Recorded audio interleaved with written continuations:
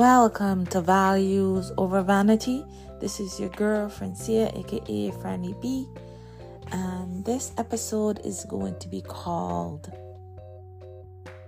It's Not Pity, It's Compassion.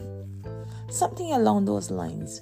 I know the last episode I talked a little bit about compassion and empathy, but this morning I was watching this interview with this man and I said, oh my goodness, I pity this man. And in pitying him, it made me become aware of asking the question, why would I pity? Why would I pity someone? And what does pity really mean? And for me, it is like, to pity someone is like feeling it in a negative way, to just feel for someone. You pity them. They don't know no better. They are just there and you feel for them. And pity could be in a very negative, like a negative space for me. So instead of pity, it's like I'm just gonna have compassion for people, because people are just afraid and they don't know that they're afraid, so they do things that in their eyes that will make them safe, even if it means hurting someone, even if it means abusing someone, even when it means gaslighting someone into not being themselves. So it's like, how do you have pity for people that don't even see you as human beings? And how can you have compassion for someone that don't even see the humanity in you, the human being that you are? And I really realized that a lot of us are playing into our identity, an identity that was placed on us from the time we were born. And in only showing up as our identity, me being a woman, me being a black woman, me being a Christian or a Barbadian or Canadian, me being a HR professional, me being a mother, me being a daughter, all of these identities, all of these labels, all of these personalities that I am walking around with is making me forget that I am also a human being. At its core, we are all human beings, but everybody is just using our identity to label us, to classify it, to put us in these boxes. Like we are putting ourselves in these boxes.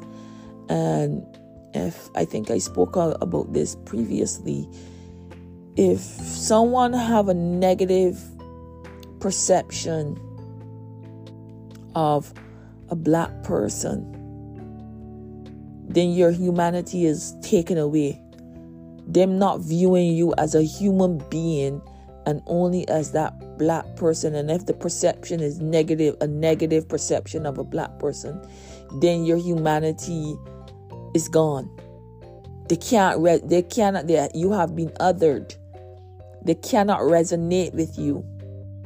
They have demonized you already, because they're only looking at you as the label, the identity that they know you as, not even knowing the person, not knowing you on a human level, not recognizing that you have your own trials and tribulations, not recognizing that you have your own mental health issues, not recognizing that you have your own doubts and fears. And I think this is what I want people to be more present to. As I always say, like, I working as a human resource professional, it's like I want to bring back the human side in the human resources. And I think HR and on a whole have a negative, in some people's mind, there's a negativity about HR in general, because it feels like there's a disconnect between the employer and the institution or the department that is HR because of the policies and procedures. And for me, it is about really and truly being connected to the people outside of the HR department. And I have this huge meeting on Monday where I'm meeting with a whole department, and I have to speak to them. And I want to be just as authentic and as possible on Monday. And I already talked to some of the managers already about my approach. My approach is not a standard meeting. My approach is a collaborative meeting where all of us really open up and be authentic. If you have any grievances, if you have any ideas, if you have any input as to how we can make this collaboration between us work well, where we're not just working for ourselves, we're actually working for an organization, and by collaborating together we can make this organization so much better, especially if we are hiring and bringing people into the organization. So it's really and truly, I don't want to go off on a tangent, but it's really and truly about connecting back to our humanity, and not by pitying others, but by really and truly walking in compassion, recognizing that if you put yourself in the other person's shoes and seeing why they're reacting, why they're behaving the way they're behaving, or why they have an attitude, or why they're so disconnected, it's because of something personal, something that maybe not be work related, or maybe it could be work related, but at the end of the day, really and truly understanding that there's some adults, there's some children in adult bodies, and a lot of the attitude that I am seeing, all of the tantrums and all of the hate. You go on social media and you go into the comment section and you see these comments from adults that is so childish and hateful, and I do not think that the owners of these social media platforms are taking this thing serious enough, where people can spew so much hate in the comment section. And if people can spew so much hate in comment sections on total strangers that they have no interaction with, what are they doing in their real life? How are these people in their own reality outside of social media? This is how I know that there's an epidemic on this planet with mental health issues in race, in class, in religion, in culture, in traditions. And I was just telling one of my friends, like, traditions are not set in stone. Traditions can be upgraded, modernized. Something that didn't work in the past, we don't have to continually doing it because it was done. Something that was done in the past that we know that is hurting our culture needs to be changed. And just because it was done before doesn't mean that it cannot change. And that's the problem that I really am having with a lot of policies and procedures, a lot of laws, a lot of beliefs that are so, people have it so set in stone. This is my belief and I'm never changing it. Well, then you're never going to evolve, and you're always going to have to keep repeating the lesson of that belief over and over until you realize that what you were believing was actually hurting you. What you have deemed as, this is how I have always been and I'm never changing, is actually going to kill you.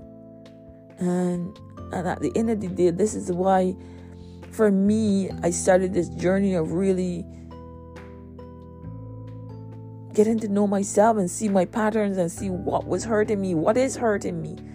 And I'm still a work in progress, because imagine all your life you've been one way and you just wake up one day and say, you know what, that's not working for me, I'm going to change. And you start the process of changing, but along the way there comes some little things that pull you back. And if you're not present enough, they will pull you back. And that's what I'm learning about me. I'm learning that, as much as I'm waking up and I'm healing, there's certain instances where I have not fully healed that, and I have to go back and look at it again and again and again and again until I get it right. Because imagine me walking around with a steady belief for all of these years, and now I realize that belief it has been wrong. I've been lied to. I've lied to myself. It's very hard to, I can't say that it's easy. It's very hard to deprogram a belief that you've always known to be true. And this is where compassion is. Not pitying myself, not being the victim. I was the victim, but recognizing that I can't continue saying that I'm a victim. And when I realize that I was a victim, I can come out of that mentality. But having that compassion and that grace to realize that you're also a human being, that it is not as easy as it seems. Trust me. Certain things are going to come in easy. I'm someone that smoked cigarettes in high school. And 2015, I made a decision that I was never going to smoke again. And I never put a cigarette in my mouth again from 2015 till now, and I'm proud of myself. But I started smoking a little bit more weed, so I stopped smoking cigarettes and started smoking weed more. And it's going to be almost 2 years that I've stopped smoking weed, and that's what it is. You have to be present as to how to stop things, and it's as a human, you really do have to give yourself grace. You have to acknowledge how far you've come, and have that bit of hope, and knowing that it is gonna get better no matter what, regardless of what happens. Life is gonna get better, even if it seems like it's getting worse. Always have that glimmer of hope. Always feel inspired, or surround yourself with people that inspire you. Or even, if you don't feel like you want to be around people, find an activity to fill that void. For me right now, I'm reading a lot, and I'm reading Gabor Mate's book In the Realm of Hungry Ghosts. It's a book on addictions and how people become addicted to things. And he is a doctor. He was a physician in Vancouver, and he at the hospital that he worked at was like in the core of where addiction is. And he was telling stories about the patients and how they became addicted and stuff. And it's all based on trauma in your past, and not feeling wanted, not feeling being abandoned by your parents, being put in the foster care, and these addictions were filling a void of feeling that spark of being needed, right? And I recommend you reading that book. The book is amazing. But either way, I'm really, really want to bring back compassion. I told my mom I want to create a course on compassion and empathy to connect people back to their heart space, because I believe they have a lot of hardened-hearted people out here. And even the ones that are in the church, there's a disconnect between people in trauma, people in pain, people that are doing things outside of the church and being condemned for it, being judged for it, recognizing that, people are doing these things because that's all they know. They don't know any different. That's how they do things to survive. And the best thing that you can possibly do, instead of calling them sinners, or instead of judging them and condemning them and telling them all these different negative things, is like, this is when compassion is needed now more than ever. Just because you are not in that person's shoes, recognize that the reason why they're in their predicament is because of something that have happened to them. And a lot of the times you want people to get over situations. And it's very hard to tell someone to get over something unless you are giving them something to help them, encouraging them, letting them know the power, letting them know, there's hope, giving them an option to do things and be better, getting them out of that realm of lack, getting them out of that realm of fear. If you don't want to say realm, that state is the state that we are in. We can go into different states of minds, and the only way that they can get out of those states of mind is by being encouraged instead of being condemned. And I believe that there's so much condemning out here in this world because people are not doing what someone else is necessarily doing, how they will live their life. And they're so fast to call people demons and sinners, that to even call someone a demon and to call someone a sinner, and in fact, that person is the demon and that person is the sinner because they're judging and they're condemning instead of helping. And it's very hard to help people that have been traumatized. It's very hard to help people that have been in a state of trauma. But when you approach it with compassion and empathy and understanding, setting boundaries, you can set boundaries for people. I have my boundaries up, but I still have compassion for those who would willingly hurt me because of their trauma. And this morning, I am writing this. I was journaling and I said, because something came to me too, where I'm realizing a lot of people out here are cheating the system, cheating in their jobs, cheating in their homes, cheating meaning that they're actually lying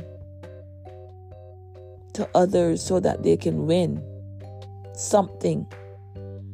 And I wrote this morning, if the only way that you can win is by cheating, then you have already lost. Because if the only way that you can win